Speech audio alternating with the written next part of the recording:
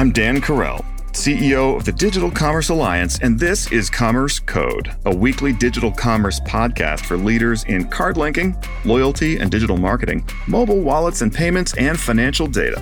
Thanks for joining this running conversation with leaders in the industry. And if this podcast is helpful to you, come join us at the Digital Commerce Alliance. You can learn more at www.digcomall.org.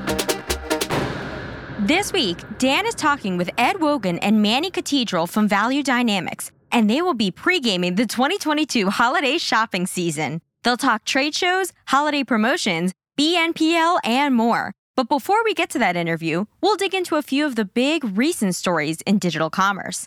First, are online and offline commerce rapidly merging together as the pandemic wanes? Second, an artificial intelligence bill of rights. To be clear, the rights are for the humans, not the machines. At least so far. Finally, consumer confidence. Why so sad? Inflation is high, but that doesn't fully explain the weakness of consumer sentiment. Some economists offer a surprising answer. All that's ahead, but first, a word from our sponsor, VantageScore. Commerce Code is brought to you in part by VantageScore. 9 of the top 10 banks and over 3,000 leading banks and fintechs use VantageScore to predict and manage repayment risk. Learn more about the latest advances in credit scoring and how to grow your lending business by leveraging financial inclusion at VantageScore.com. Amazon recently announced its annual seasonal hiring spree. Before the holidays start, the online behemoth plans to hire 150,000 seasonal workers to staff its 160 million square feet of warehouse space. To put that into context, Amazon's total employee population is 1.6 million, so its intended seasonal hiring will increase staff numbers by around 9%. Another reference point is Walmart, of course, which has about 2.3 million associates worldwide. These two bulge bracket organizations, one native online, the other native in bricks and mortar, and both generally evolving in the direction of the other, brings to mind some of the conversations we've been having lately with executives in the Digital Commerce Alliance. From the start, DCA was founded on the idea that the online-offline relationship was the future of retail, and we still see plenty of evidence to support this. The pandemic gave digital commerce a boost as consumers steered clear of brick-and-mortar shopping to avoid contact with others. But recent research by Khoros reveals 67% of consumers believe the best shopping experiences now incorporate both humans and digital channels. 57% want the option to talk to someone before making a decision to buy. This points to the post-pandemic reality. Hybrid shopping is the new normal, with 44% of consumers indicating they research a product online before going to a physical location, and vice versa, according to Bloomreach. Websites are currently the fastest-growing channel driving engagement and sales, optimized for consumers with human representatives and AI support standing by. The conversations we're having with DCA executives about the merging of online and offline retail reflects just how hard it is to transition large organizations in such a fundamental way. So, how should companies attract consumers who say they want both the online and offline buying experience? What's more important to these people? Do they really want to talk to someone before making a buying decision? And if so, should we staff for that? If we're providing that experience in the online channel, do we still need a bricks and mortar presence? And what is it that makes online consultations go well? Especially given how hard it is to hire people these days. How important is human interaction to purchase decisions? What about a chatbot or some other sort of AI-enhanced way of answering questions? Mention of artificial intelligence brings up another of our big stories, the AI Bill of Rights.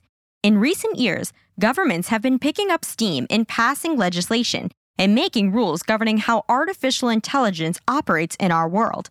According to the Brookings Institute, over 60 countries have passed AI laws, generally with the intent of protecting the privacy of humans and preventing abuses of the AI technology. For example, since AI platforms largely mimic human behavior, they are now well known to replicate and sometimes amplify humans' undesirable behaviors.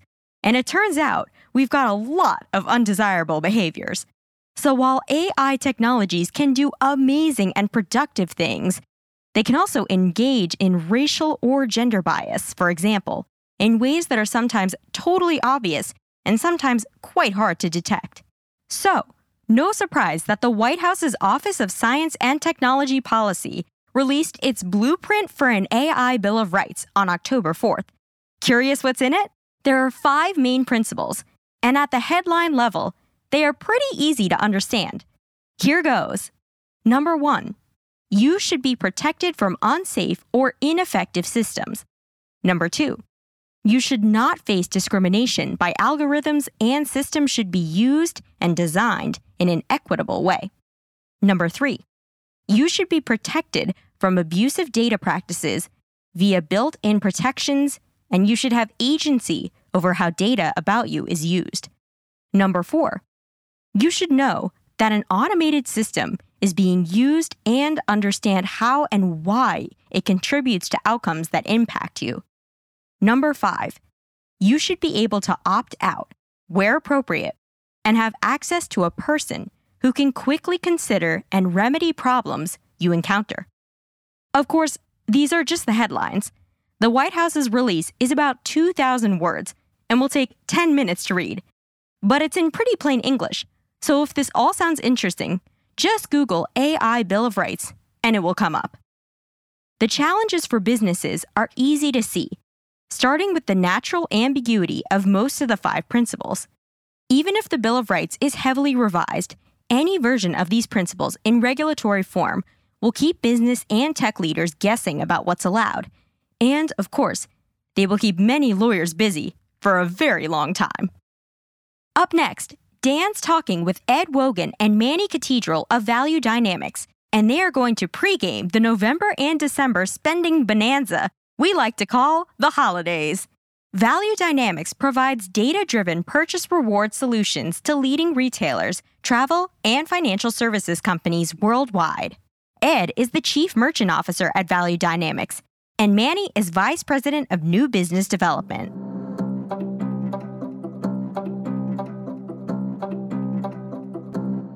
Ed and Manny, thank you so much for joining us again on Commerce Code. Pleasure to have you here again, Ed, from some previous appearances. And then Manny, welcome to the show for the first time. Where are the two of you joining us from? Yeah, good morning, Dan. It's great to be here again. I am joining you this morning from historic downtown Boston. Good morning, Dan. Well, I am joining you from supposed to be sunny Florida, but we're not that sunny today. Well, look, before we get to the holiday season, I'm going to just dive right in with our conversation. And I hear that you were at Grocery Shop last week and just wanted to know, first of all, how was it to be at a trade show again? And what kind of themes were you picking up that you think might be helpful to share with the audience?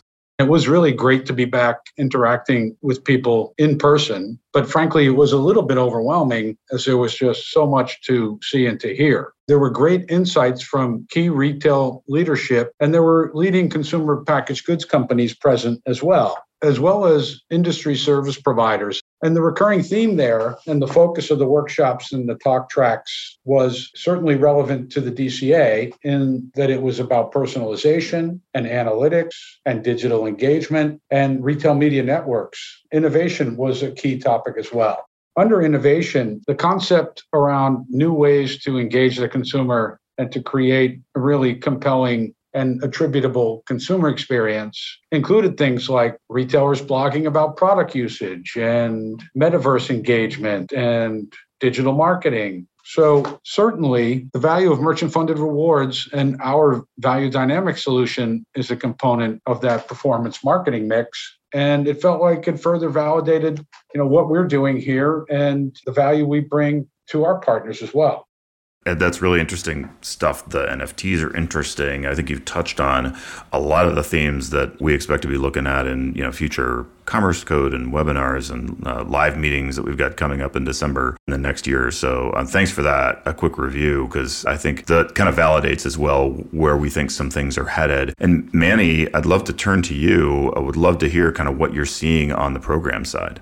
There's been a loyalty shakeup, and it will continue. Consumers report switching to different brands and retailers in 2022 more than even before. And they intend to continue doing that. The reasons, one, definitely inflation at possible record high. More people are looking for values rather than following a brand. So it needs to resonate with them. Those are their key motivators to switching. Prices are higher. Grocery and gasoline are the categories where definitely prices because it's everyday spend. Consumers continue to switch brands. And one interesting thing is that they are opting for private label products. So on the program side, those are adjustments and those trends need to continue. Consumers are letting the retailers and groceries and businesses in general know what is it that they want to do, and programs will continue to adapt as part of this loyalty shakeup. Okay, so the ascendancy of price in the consumer's mind and impact on how they think about brand. Ed, if we think about merchant behavior, and Manny's kind of opened this door, if we think about merchant behavior in the holiday season and then thinking about their appetite for promotions, what kind of early observations or expectations do you have around Q4 performance? As the probability of recession increases, so does consumer behavior change. National Retail Federation sort of recently called out in a study about holiday and Q4 that the consumer is expected to be even more value-seeking than ever this year. And our expectation here at Value Dynamics is that they will shop early and they will shop often. In fact, Amazon just announced that they're offering 2 days of early access for Prime members on October 11th and 12th, which should trigger a response from other key merchants. So that translates into an increased focus on promotional events like Black Friday and Cyber Monday. And then that continues to solidify the importance of omnichannel promotional activity, which is essentially meeting the consumer on their terms. So we are definitely seeing an uptick in merchant participation in our solution and platform for holiday and for Q4. So that's the merchant view, or at least a view on kind of the merchant environment, Ed. That's really helpful. And Manny, for your part, I wonder how financial institutions, payment card networks are thinking about this holiday selling season, and are there kind of trends or innovations on the horizon that you expect or that you're starting to see? And I have to ask how BNPL, or Buy Now, Pay Later, is maybe shaping up in your view. So issuers have transformed their rewards programs in response to changes in consumer spending behavior and reward redemption behaviors and preferences. Shorter duration promotions increased. It's just, again, part of the concern surrounding longer-term impact on the economy. In recent years, the market and reach of certain point-of-sale lending products, widely referred as Buy Now, Pay Later, have grown significantly. And we could say that they could compete with credit and debit cards, both online and at the physical point of sale. Some of the retailers are partnering with financial companies, financial institutions, to offer the Buy Now, Pay Later at digital point of sale. And that's how the ecosystem continues to evolve. And consumers see new benefits and new opportunities to either use their loyalty programs combined with their financial institution value proposition and the ease of Buy Now, Pay Later capabilities. Lots of changes, a lot of evolution with this convergence of consumer behavior change, economic impact, and technology. That's interesting about BNPL, and I find it, obviously a marketplace that everyone's going to want to continue to watch. So, Ed, if relative to merchants anticipating a lot of promotional activity to get consumers to sort of open their wallets, what other factors do merchants anticipate impacting that sort of key Q4 selling season? There's the supply chain hangover situation. Is that going to impact promotional activity? Is there going to be a stronger level of digital versus in-store? There's also the question of omni-channel and blurring those online and in-person lines. What do you make of all of those trends? Blurring of the lines is definitely the new world order, and omnichannel engagement is key and will remain so. The Nielsen IQ released a study recently that talked a bit about global retail media expenditure, and it's actually projected to expand to $75.1 billion this year in 2022, which is an 80% increase over prior year in 2021. So merchants are willing to invest and spend to attract and retain customers. And as you know, Dan, we support many strategic partnerships in the fintech and banking channel space.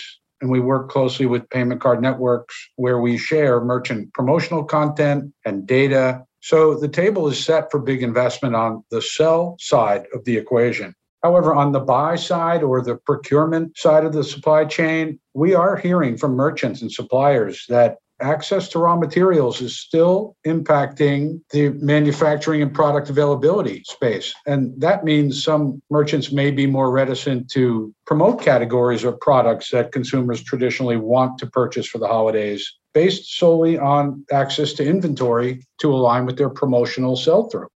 It's a puzzling time and something that I think most people haven't experienced this kind of thing before. I was in a car dealership recently and just wondering, how do you think about that problem when you essentially have a lot of eager salespeople and not a whole lot of product?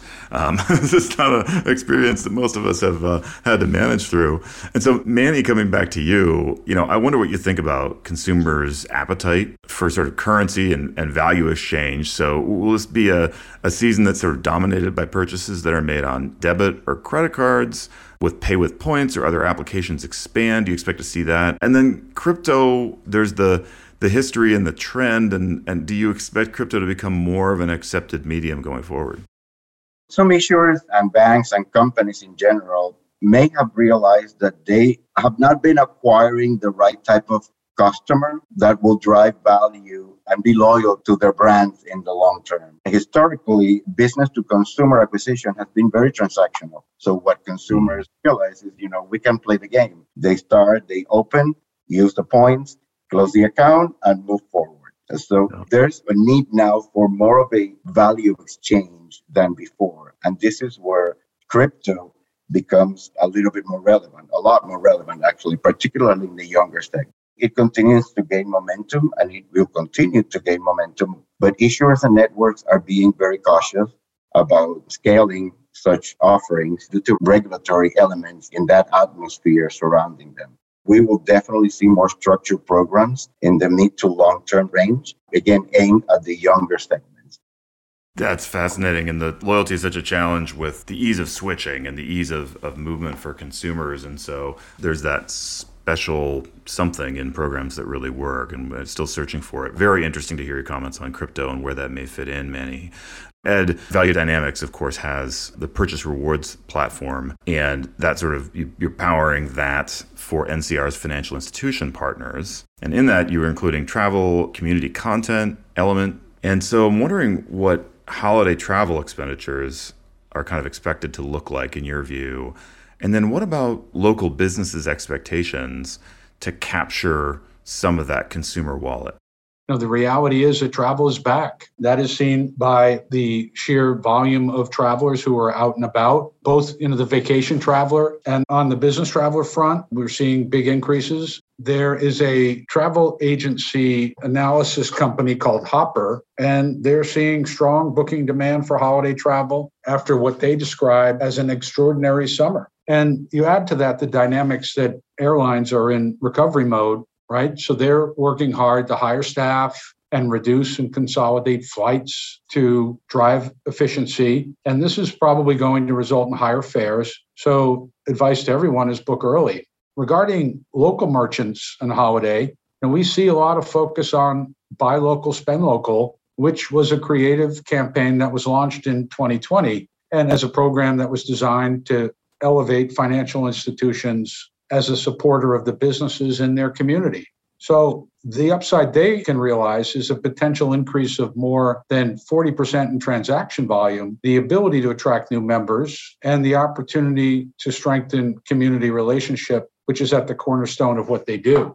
We're excited about the positive contribution that our purchase reward platform can deliver on many fronts to NCR as a partner, to their financial institutions, to our merchants, and at the center of it all, to the consumer. That's tremendous. Manny, I want to turn to you and maybe close with a bigger picture question here, which is just overall consumer expenditure around the holidays this year. What are you thinking? Is it going to be bigger? COVID's behind us-ish, and consumers are certainly back to brick and mortar. We're back to pretty normal behavior. On the other hand, we've got inflation. We have arguably lower disposable income. What does your spidey sense tell you on spending? Innovation definitely continues to reshape the U.S. market with large and small financial institutions and businesses in general. Mainstream technology companies have entered or are in the process of entering the market with competing products, features, methods for issuing credit cards, new platforms to facilitate certain things. So that evolution will continue. We continue to say omnichannel, but omnichannel shopping in this holiday season is becoming the norm. 75% of U.S. consumers say they're researching and buying both in-store and online. Another important thing is that 45% of consumers say social media is influencing their purchases. And that's one thing that we are going to see even more and more during the holiday season and during, motivating that spend. Consumers will continue to spend, but will trade down more than they did in 2021.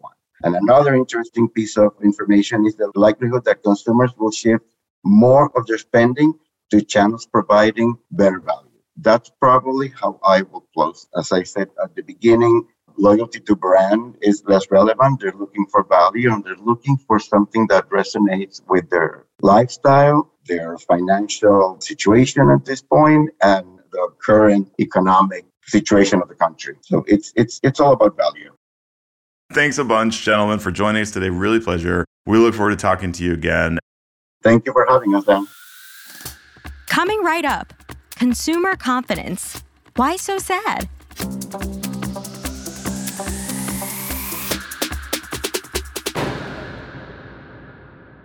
Given the holiday shopping conversation today with Ed and Manny, we thought we'd close with some recent reporting from The Economist on consumer confidence.